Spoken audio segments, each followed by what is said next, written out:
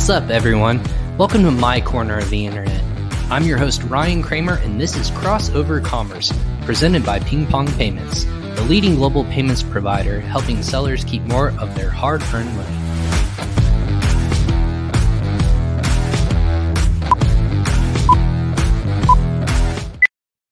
Good morning, everyone. Welcome to another episode of Crossover Commerce. I'm your host, Ryan Kramer, and this is my corner of the internet called Crossover Commerce, where I bring the best and brightest in the e-commerce and Amazon space.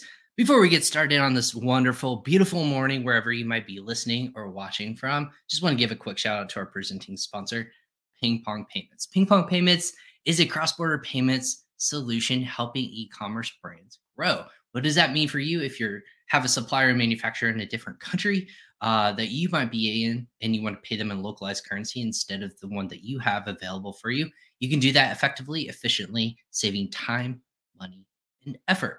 You do that by using Ping Pong Payments. It's free to sign up. You just go to the link in the comment section below if you're listening to this in the show notes. And you can sign up for free today by starting with Ping Pong Payments. You're putting more money back to your bottom line. And when you start to sell internationally too, you can receive international payments in their localized currency without having Amazon or any other marketplace out there convert it for you. So when you can hold on to your localized currency, you get the power to put money where you need to, whether it's paying your suppliers and manufacturers or just paying out yourself on a rainy day. And when you convert those funds when you need it, have control of your funds, use Ping Pong Payments today. Again, go ahead and sign up in the link below, or if you want to go and watch the rest of our episodes, you can go to do that by going to usa.pingpongx.com/podcast, where the rest of our 188 episodes live, as well as the one today will be afterwards. We're done today, but if you are watching us live, thank you for tuning in on LinkedIn, Facebook, YouTube, and Twitter. And if you're listening to us on the podcast channel under your favorite choosing, we appreciate you learning and tuning in at your leisure. So and that's what this podcast is all about. I'm really actually excited today. People are coming off the highs of the weekend of the Black Friday, Cyber Monday, and starting to look through data. There's lots of people who are just trying to figure out letting the dust settle and see where data points. A lot of different mixed bags, I would say. If you're listening to this, let me know what you think. But if you have seen some data points, a lot of people across the board saw some dips in sales, but it depends on what industry you're in. That being said, I'm excited to talk about the industry and more of the product selections that we're going to be talking about today. If you're a new brand on Amazon, maybe this is the first time you went through a Cyber Monday or Black Friday and the holiday season is really starting to pick up, or you as a brand are just starting out. That's what this podcast is all about, to help other entrepreneurs get a leg up and see what they're doing to help compete against other major brands out there. And that's what this episode is all about today. We've actually titled it Competing with Other E-com Giants. And what does that mean? Well, we're going to be talking about a brand that just recently, I would say in the last 2 years or so, launched as a e-commerce brand. They're competing in one of the most competitive categories, and that is beauty brands. I have the lucky pleasure to have on the CEO of the brand, Mozzafiato, which is a beauty brand, or means breathtaking in Italian if you're looking for the translation real quickly. But we're going to be talking in why get into e-commerce, why get into a competitive category like this, and how they are really navigating and going against brands like Ulta, Sephora, brands that are established in retail setting, but then also how do you stand out as an e-commerce brand? So we're going to be talking about that a little bit today. But I have the pleasure of bringing on Crossover Commerce, without further ado, Amy Parsons, CEO of Mozzafiato. Amy, thank you so much for coming on Crossover Commerce today. Hi, Ryan. Good morning. Thanks for having me in your corner of the internet. You like that, right? I do like that. It's a nice place to be. Yeah, it's right. It's occupied by one. Sometimes, obviously, my guests where I invite them in, so it's always nice to. I had to actually change my desk so that was almost in a corner of my office. It felt right. So, with that being said, no, it's a pleasure to have you on. You said I was your first talk today, so super exciting pre-show when we were meeting and conversing for the first time. I'm really excited. This got me really amped to wake up today and talk about. I haven't had a specific brand over, specifically a new brand like yours on the show in a long time. So I'm really excited to talk about that, but also talk about you. First and foremost, who are you? Why are we talking today? And give me a little bit about who you are as a person and how we got to where we are today. Yeah, well, so I'm Amy Parsons, co-founder and CEO of Mozzafiato, which is 1 year old this month. And congratulations. Thank you. It feels great to be here at the 1 year mark. And we're a multi-brand retailer. So we represent exclusively Italian brands in the beauty and men's grooming space. We import them into the US and sell them through our e-commerce site. But before launching Mozzafiato, had a 20-year career as an attorney and an executive with a university system. I was in-house legal counsel and chief operating officer, and I had a title that was executive vice chancellor of the university system. And I was in that university for 16 years. And so going from that, managing very large organizations and projects and a sort of giant bureaucracy, if you will, to stepping out and launching an e-commerce business in the beauty space was a pretty big change for me in the last couple of years. But in that time that I was building my career as an attorney and university executive, I got to travel a lot to a lot of different countries. And on the side, I was always studying the beauty business. I was listening to those podcasts, studying those trends, exploring those products. And when I would travel to different countries, I would always seek out and find their heritage brands, stuff that was homegrown there, really unique ingredients and places and stories, and just collected it over time and over lots of different travels.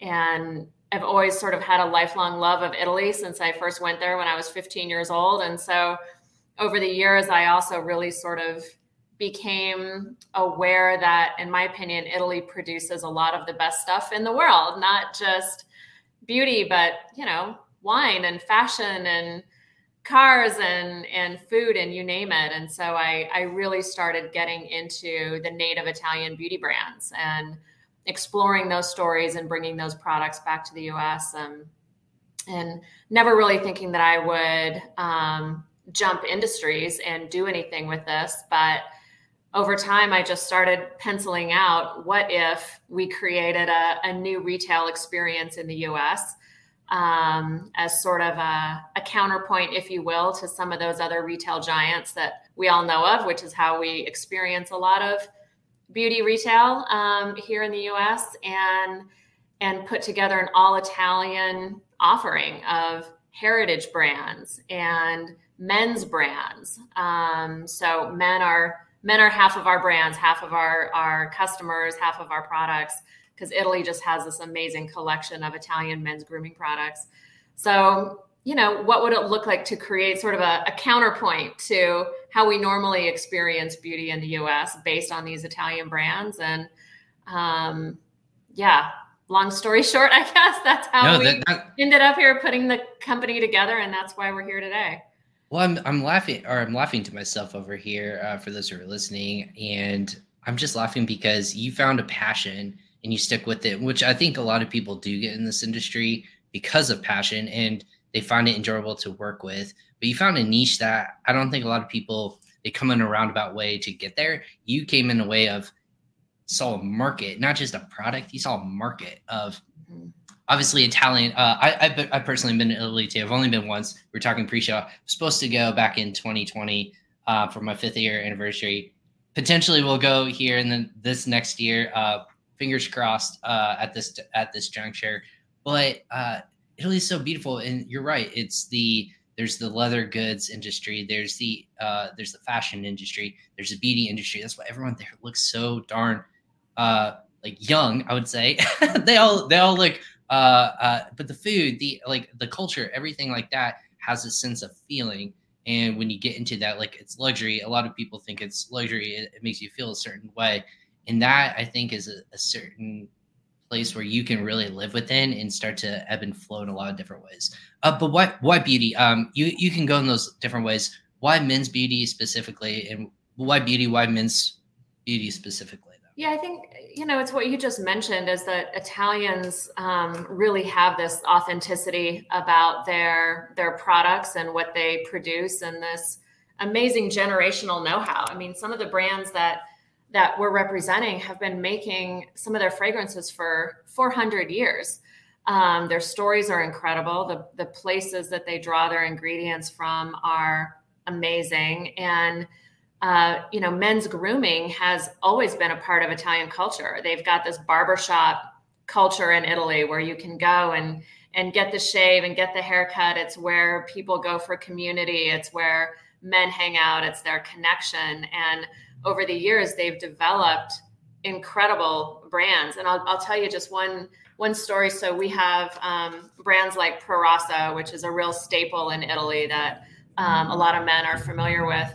We had a customer a few months ago email me and say, I discovered this brand in Milan when I was there years ago called Antica Barbieri Cola.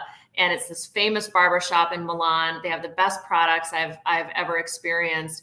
Can you just please check them out and see if you can get them here? So we're interested. We reach out. We start making friends with them. We have people we know in Italy go into the barbershop, experience it for themselves. They ship us the product.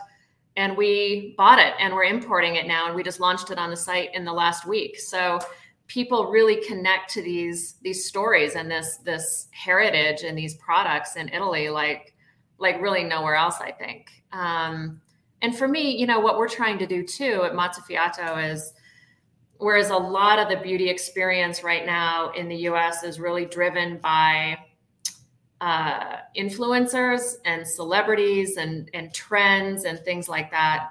I'm in my 40s now, and me and my peer group, we're not quite so influenced anymore by what we see in that type of beauty culture. And you can say no, right? Yeah, I mean, it doesn't feel quite as motivating to us in terms of what we want to buy. And what is motivating is really connecting into those authentic places and people and stories and where they come from. So we're hoping that there is a market for people who want to really connect with their products and know that they come from real places. You can go to Milan when you get a chance to go over there, walk into the barbershop, meet the family that owns the company. Those are the products that you're buying, and understand their story. You can go to the island of Capri and walk in and know that they've been producing that fragrance from Cartuja for 400 years. Those types of products and experiences, in my opinion, carry a very different feeling when they're sitting on your counter at home than something that you're just going to pick up at Target on the weekend. Absolutely. So. Well, yeah, it's a different feel. It's an authentic feel, and I totally get that. So to clarify for everyone watching and listening, and again, Amy Parsons of Mozzafiato, new brand that just launched, you said, in the last year or so. So when you're doing all this work, correct me if I'm wrong. So you are, the clients that you're representing, the brands that you're buying from are essentially the manufacturers and distributors themselves of these products. You are selling on their behalf, or you're becoming this place where you represent all these Italian brands and you're the brand that is selling their products? Like, how does that work? Like, are they technically your products, or are you buying from them wholesale and reselling? Like, what is that dynamic? Clarification for people. Sure. So we are buying their inventory at wholesale. We are shipping it all to the US. So we own the inventory. Everything ships from the US. We have a warehouse in Pennsylvania that it all comes into, and then we ship to our US customers. So we are, always looking for a new brand to add to the collection. We're looking for brands that are authentically Italian, that are made in Italy, have great stories. We're looking for products that have really high-end, superior performance, whether it's in a fragrance or bath and body or skincare. And we're looking for products that have great style.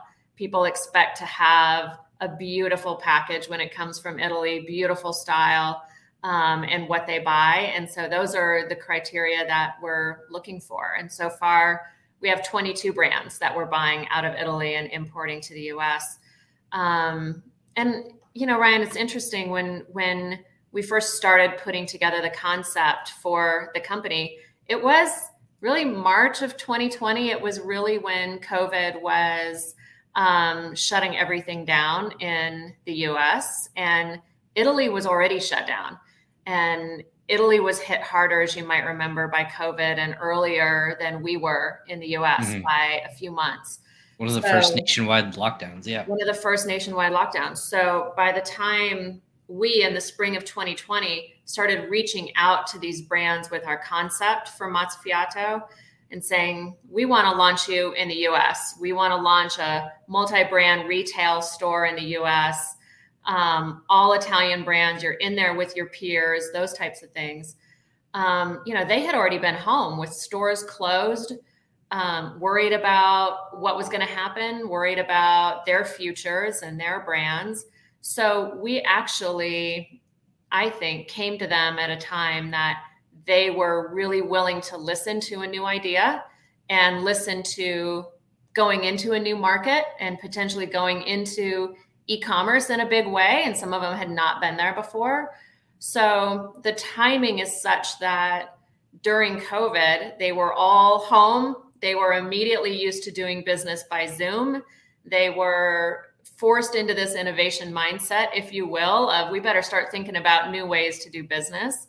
So, the months went on and we made these connections and we made these pitches to these Italian brands. And lo and behold, by, a year ago, all of them were in the boat with us and ready to go. And that's amazing. I have to wonder if it wasn't COVID, if it was a different time, how long it would have taken us to build the company and launch the company. But because everybody was willing to try something new and do business with people remotely, even though we couldn't sit down face to face, I think it really sped our ability to build and launch the company in a way that might not have otherwise happened.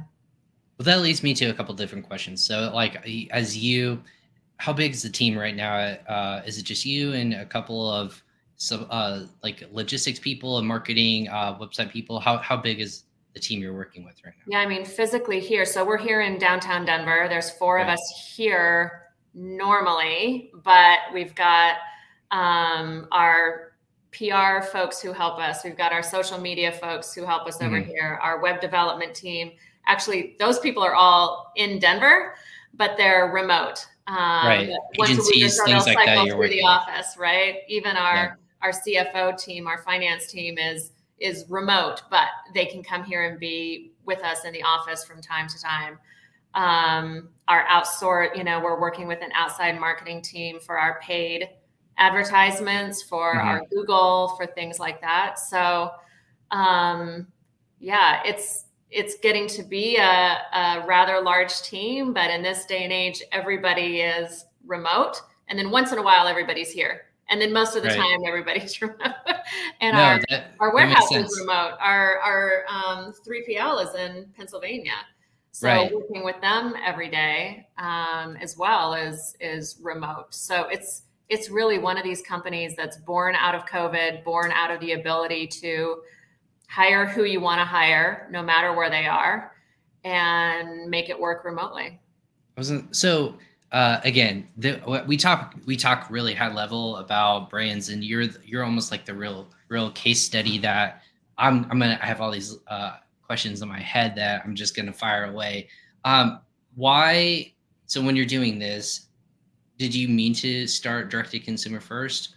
Because now you said you launched just on Amazon literally this last week. You had your first sales, which again, congratulations. Like not everyone gets their first sale, let alone can get to that point where you actually can start selling on Amazon.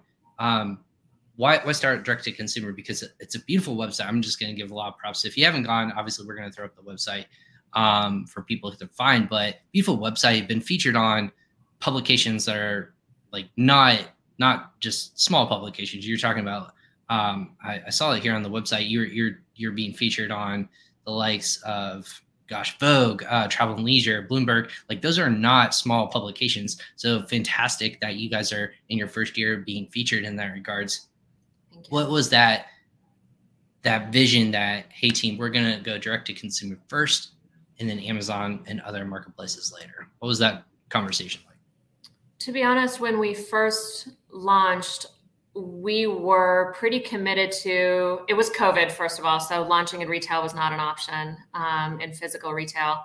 So we wanted to launch on e-commerce, direct to consumer, in a way to test the market almost in our first year of what brands were going to be most popular, what products, who our customers really were. Like I said, we're surprised to find that men are half of our customers. I would not have expected that.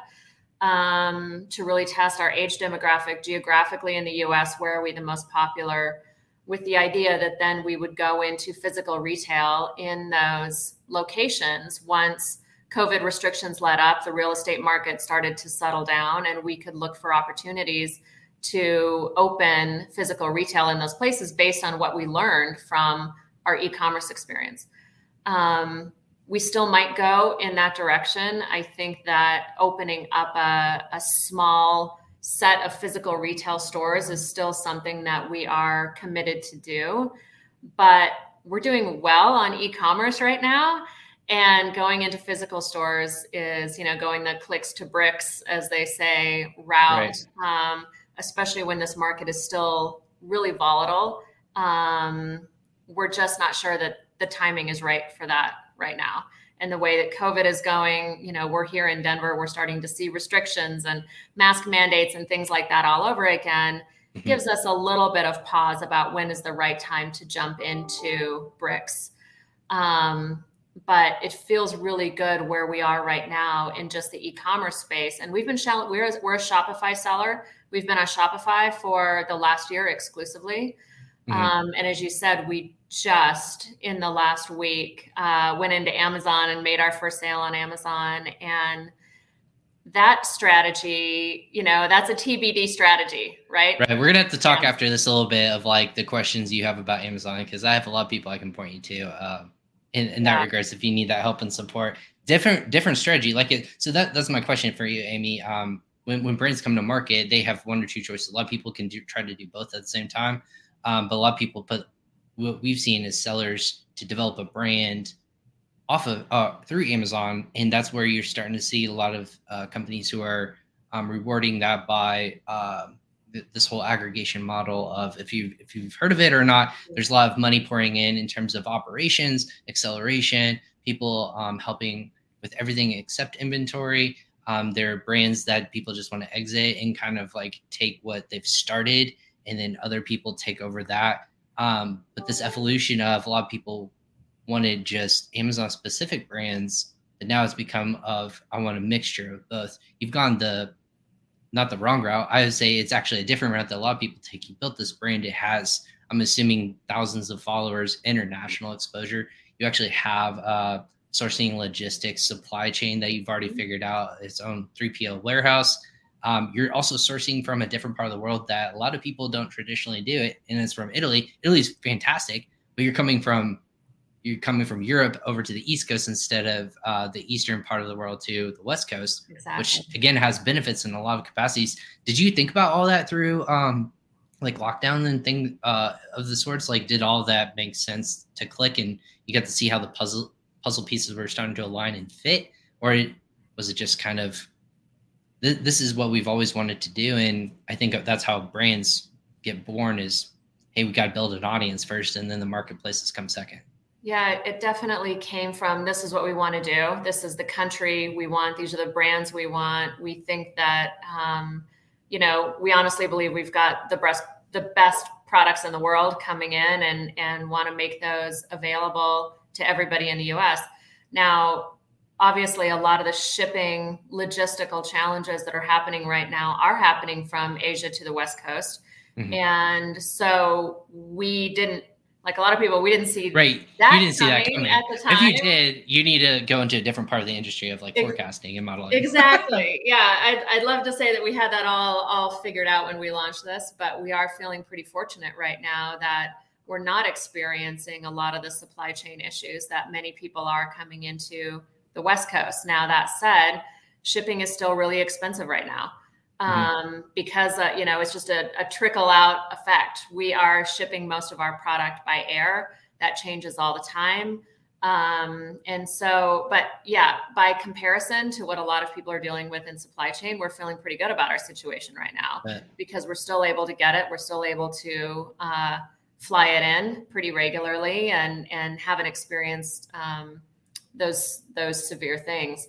Now, with regard to Amazon, though, I'll say we're in a very different situation going into Amazon than if we were just a brand, right? If we were just a Proraso launching our 10 products onto Amazon, that's one thing. We aren't producing our own Mozzafiato skincare, Mozzafiato fragrances, right? They're not buying a Mozzafiato, skincare. Product. So we are, the umbrella. We're the multi-brand retailer representing all these brands. We have 1,000 products on our site. We are not going to go onto Amazon and list our individual products necessarily, because that's just fraught with peril on Amazon. Some of our brands might already have products on the site. There might be others, the price competition, that type of thing.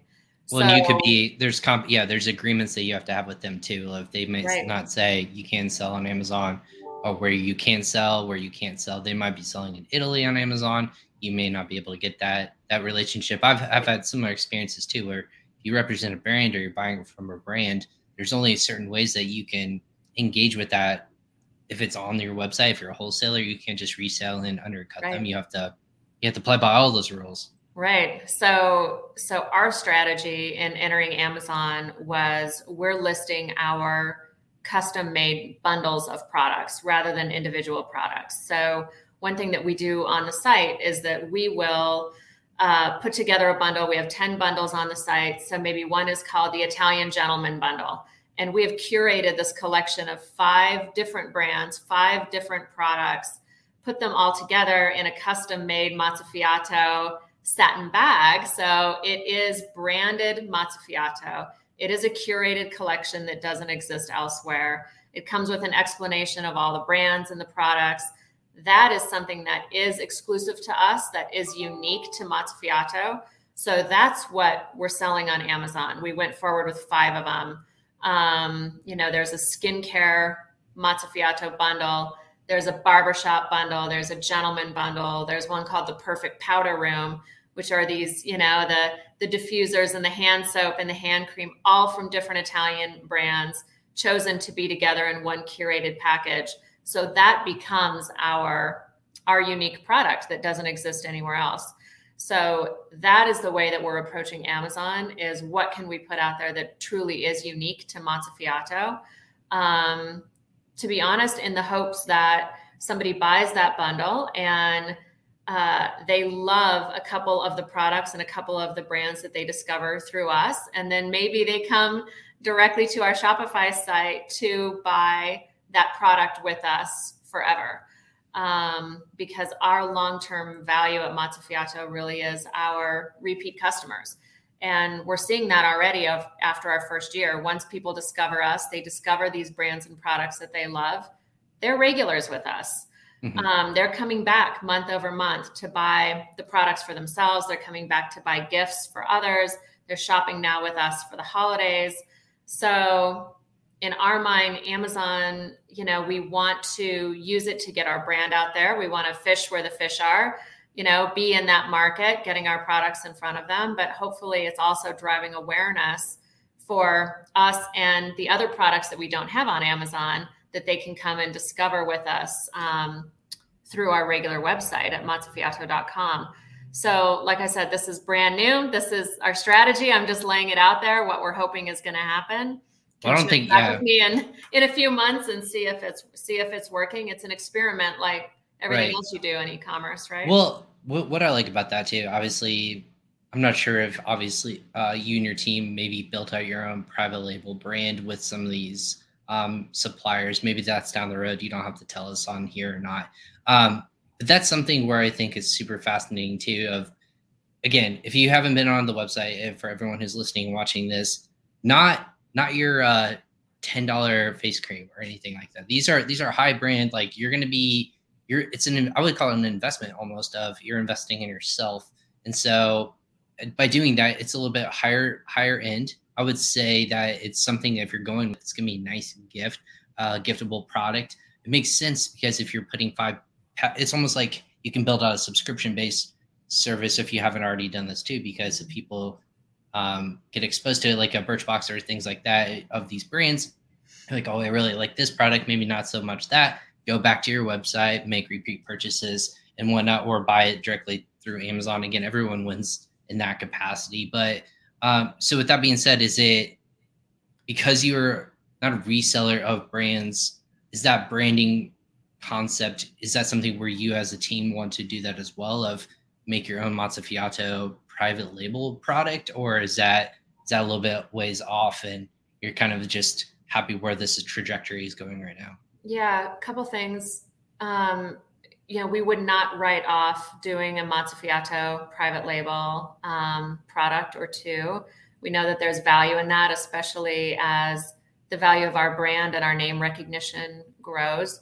We also don't want to compete with the brands necessarily that we represent. We love them. We're invested in them and invested in their growth and success and bringing them to new audiences in the US. And that relationship with our brands, that's really our highest priority.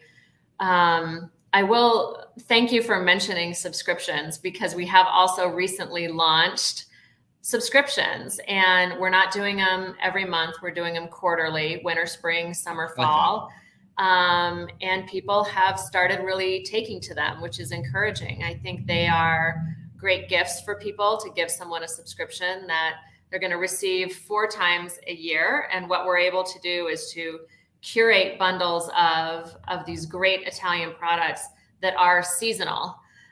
We have one that is the 4 seasons, because we have a lot of home fragrance and candles and diffusers and things like that as well. So each season of the year, you get a different set of fragrances and looks from these Italian brands, depending on the season.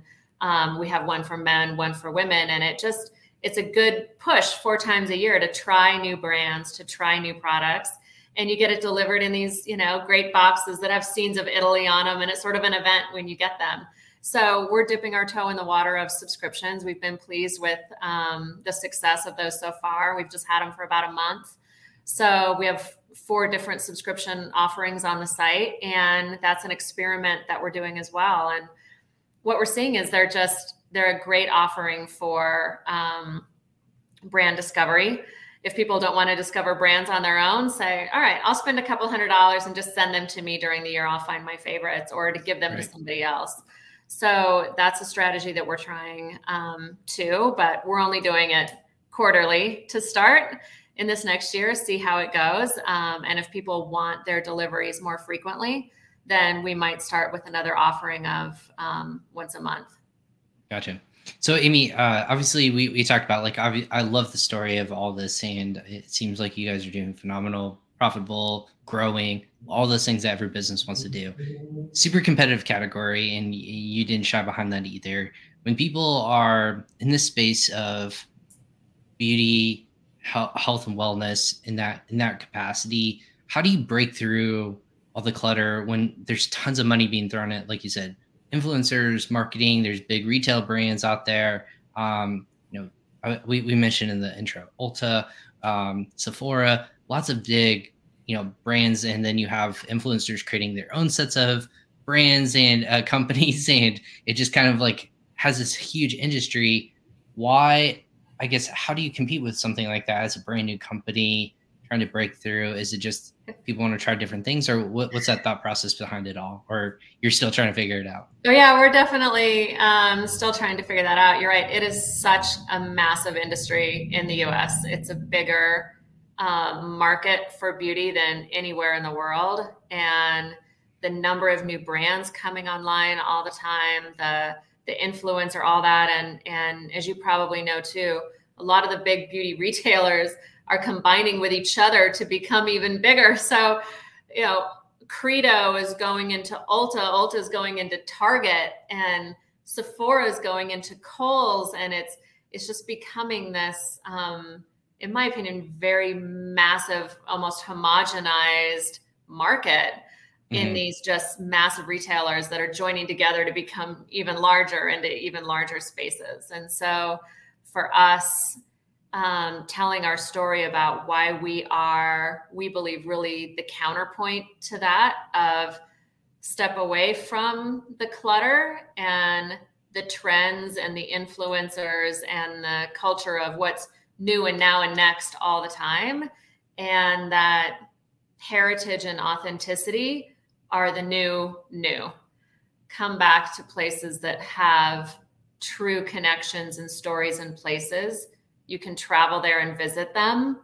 You can walk in and make those connections, understand the family. So we're trying to compete by telling those stories. We provide really rich content on our site. We tell all the brand's stories. You see their family pictures. We publish really rich blogs on the site about the culture, about the place where the ingredients comes from, about beauty rituals in Italy that you can adopt, about how men embrace the barbershop culture, those types of things. And for us, it's a fight for visibility of saying, hey, there's something different over here. We have a different type of brand. We have a different type of offering. We welcome men, which men don't always feel so welcome in a Sephora or Ulta or a place like that. It's not obviously. I will say it's not my favorite place to walk in, but right. but it's a different feeling, right? Like, like you would get, I mean, it's not a bad thing. I would say like they those companies know their target audience and who they're going after and make it comfortable for that. But again, that's a feel thing. That's a retail thing. Online, it's almost a different ballgame of it's all done through visual cues, storytelling, emotional appeal, tug and pull concepts, and you have to tell the story a little bit differently. But we're very visual medium as humans, both men and women. We like those differentiating factors. I mean, late last night at 2 a.m, I think I found myself on BuzzFeed again of like the things that you can buy that are different than every other thing. Like you try to find those weird, unique, quirky things that stand out, whether it be product or service or whatever it looks like, and people want to feel different. They don't want to be put in a box. So I think that's really cool. I completely agree with that. I mean, our customers are people who want something a little bit better and different. And most of our price points on our products are not that much different from what you find in those stores. So it's just going a little bit the extra mile to discover it, and to bring it into your life and to gift it. So I know that, we're not going to compete and we're not going to try to compete with Ulta and Sephora on things like color cosmetics. They have all the color cosmetics. They have the teenage market coming in, following the new influencer brands and all those types of things. We're not going to try to compete there. But I do think that we can compete with men. I think we can compete with Bath and Body. I think we can compete with fragrance and can compete with gifts and home and that overall experience that you want to have and bring into your life. So that's really where our battle is. And as you said, it's a battle for visibility. It's just trying to get that first customer in the door, because what we're finding is once they come back. So it's all about that visibility, that first customer acquisition, and then continuing to curate that relationship with the customer through really high quality content, through blogs, through new brands, through new stories, and just keeping them as close to us as possible. I was going to say, how what's been the success for you as a new venture out there? For you have maybe like a story or a success story that you didn't think would happen with your brand, but then obviously it trickled into big business. Or a lot of people, they're trying to figure out ways to like get the product in front of people, whether it be on Amazon. There's a lot of different tactics that used to be of like find your core group, have a bunch of rebates like cashback, but that's not allowed anymore, and try to manipulate Amazon's algorithm. That's on the table for a different discussion another time. But now it's a, hey, find your clientele, drive people to Amazon, have that establishment outside. Amazon likes those kinds of outside traffics from like Pinterest, from the likes of Google, having their own D2C website, almost an establishment of a brand. And that's what they're trying to curate moving forward. Mm-hmm. That being said, what success do you find maybe surprising that you didn't expect to in the first year of operating? this probably isn't the answer that you're looking for, but what surprised me is that there aren't really any surprises, and that you have to plug away at all of the different strategies all of the time. And, I was new to e-commerce coming into this. And so I would think, oh, we would have this person talk about us. It would be huge. We got listed in Vogue. I thought that would be huge. It was okay. So it's okay. I like that quote. It's okay. It was okay, but it didn't result in like a huge flood. And what we're seeing now is, after being a year in business, what's really working for us is that we're seeing the repeat customers come back and back and back. So good. All of the different things that we've done to acquire customers over time, we're now seeing the payoff on that, because we can count on a regular number of, that sort of magic number of a quarter to a third repeat, and all the rest are new every day. We're really hitting that ratio, and both of those raw numbers are growing, and they're coming in through Google and Facebook. We're developing a pretty robust affiliate network as well, which is a slow burn on the affiliate side. But you get 10 or 12 good affiliates who are producing good content for you and working hard, and it's steady. It's steadily knocking in more and more people. I will say there was one surprise early on, and it sort of opened our eyes to that we have a good market for men in this space. And it was that the Robb Report did an article on us. And the Robb Report is a luxury men's publication. I was not familiar with the Robb Report before that. The Robb Report does a story on Mozzafiato that says, hey guys, love Italian luxury and great products. Now you can get it in the US at mozzafiato.com.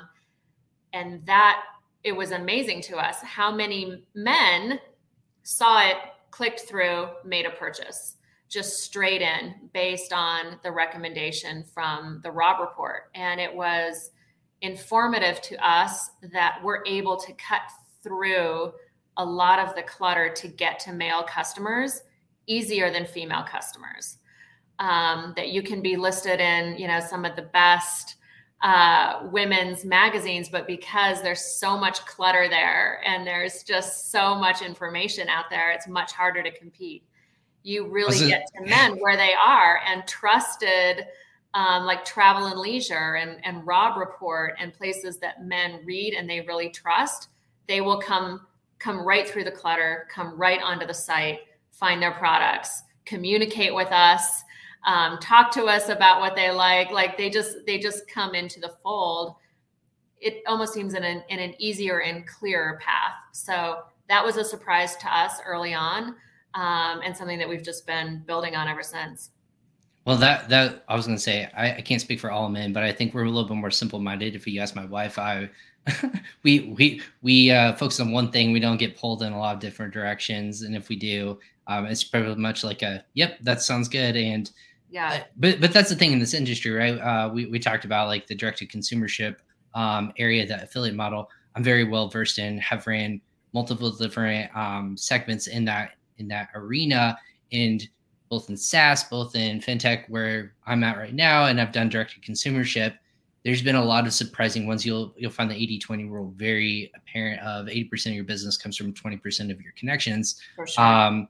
But a lot of them were surprising for me when I was doing that, were like the deal sites, or the places where people would be like introduced to just new products in general, of like a bradsdeals.com or Slick Deals, or you might have, it's Rakuten now, but it was Ebates back then. Yeah. Of people want to feel like they're getting a good deal. But again, that's different mentalities of where you might be shopping. Obviously, I think you guys are with Honey and a bunch of different programs and things like that. See, I do my homework before I hop on these podcasts. I'll compete with everyone who says otherwise. That's coming on this podcast. I do my homework. But with the things of those natures is people shop in different mentalities. Like the Robb Report, they might have an actual very strong, like you said, readership. They trust that publication. They haven't steered them wrong. They're going to jump when they say jump. Or they might ask how high if they say jump.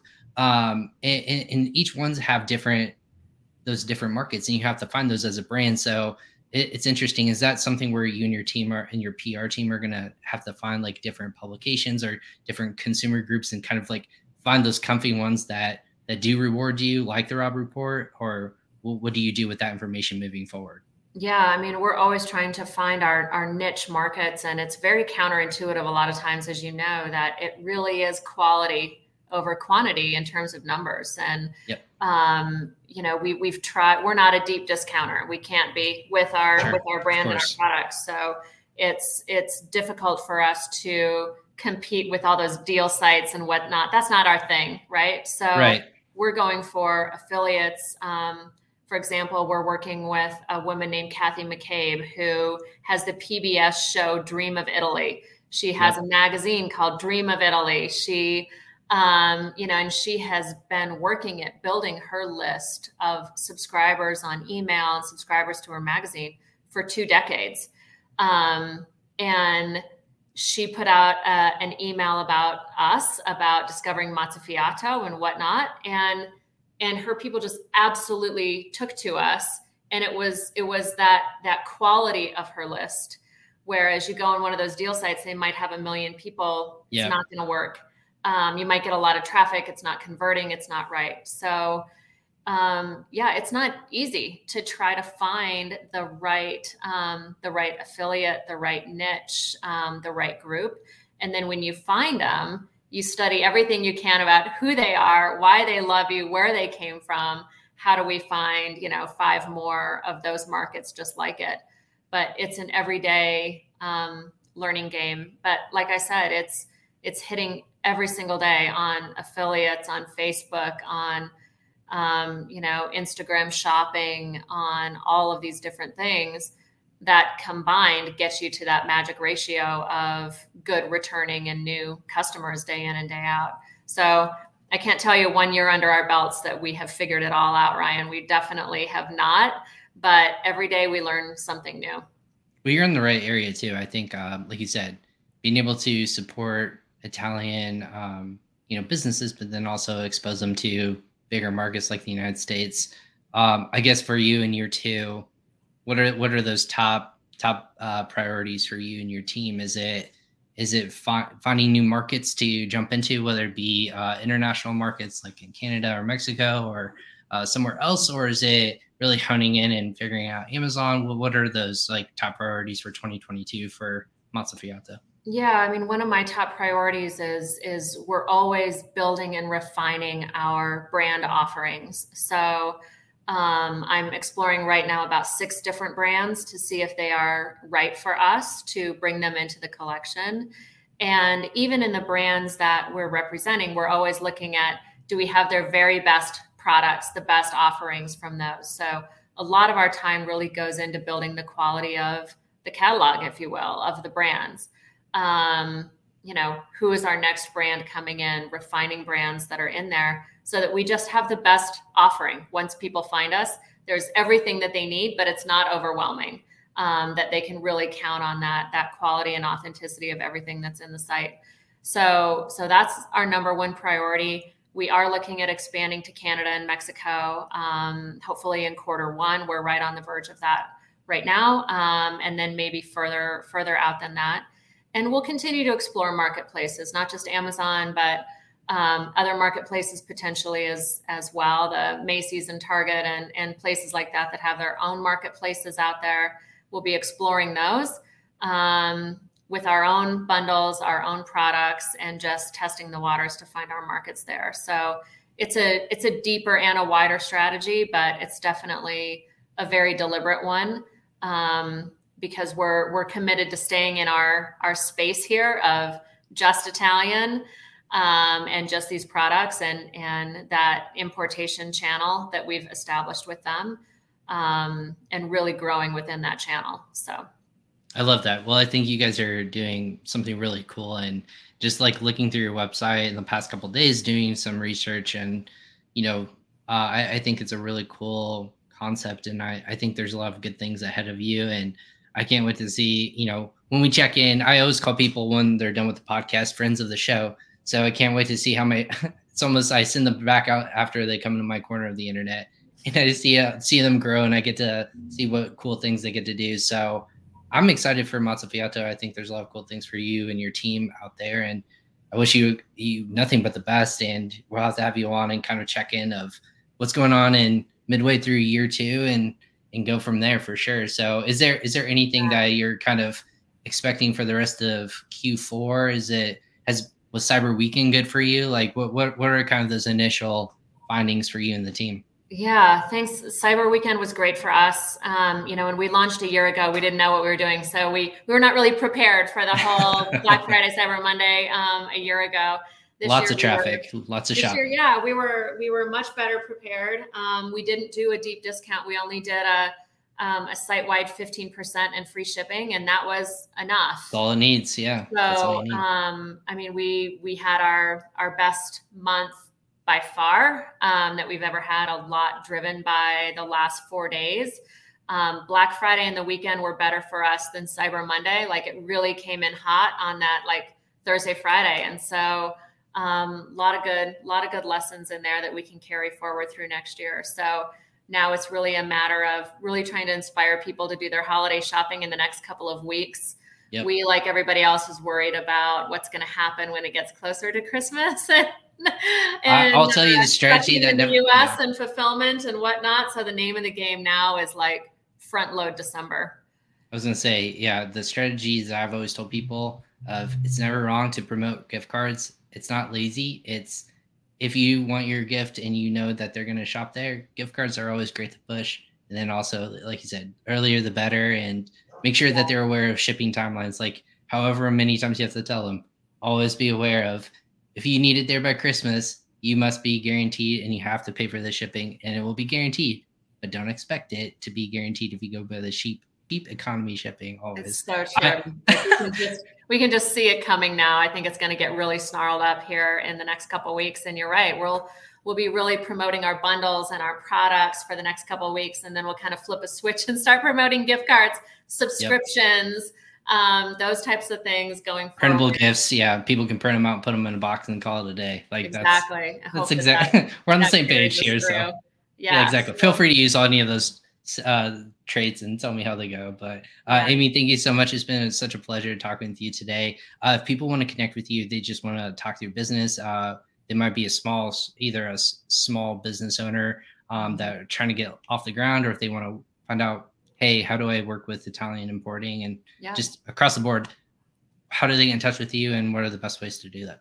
Yeah, I'm easy to find on LinkedIn. And I'm just amy@mazzafiato.com is my email. You can email the email that's listed on the website. That comes directly to me as well. So I'm really easy to find. Happy to talk to anybody. And I'm always happy when people recommend new brands that they've experienced in Italy that they want us to check out and explore. So email us. We actually have a Calendly link on our site so people can sign up and get 15 minutes on Zoom time with me to talk about products or pitch what they do or anything at all. So we put that up on the site recently. People can just go on and book time with me face to face, and that's been working great.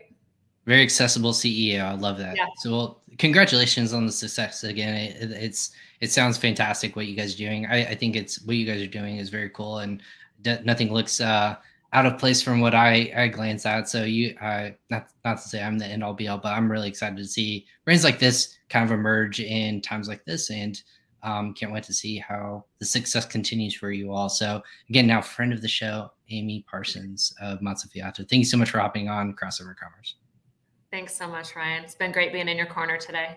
I appreciate it. Thank you so much. Everyone else who tuned in on LinkedIn, Facebook, YouTube, and Twitter, or if you're listening to this on your favorite podcast destination, thank you so much for listening to the entire 189 episode of Crossover Commerce. Again, my corner of the internet. I've never had someone say my corner of the internet so many times in this specific episode, but I'm always surprised every episode I do this as well. But that being said, again, this week is nonstop. We have 2 more episodes continuing this week.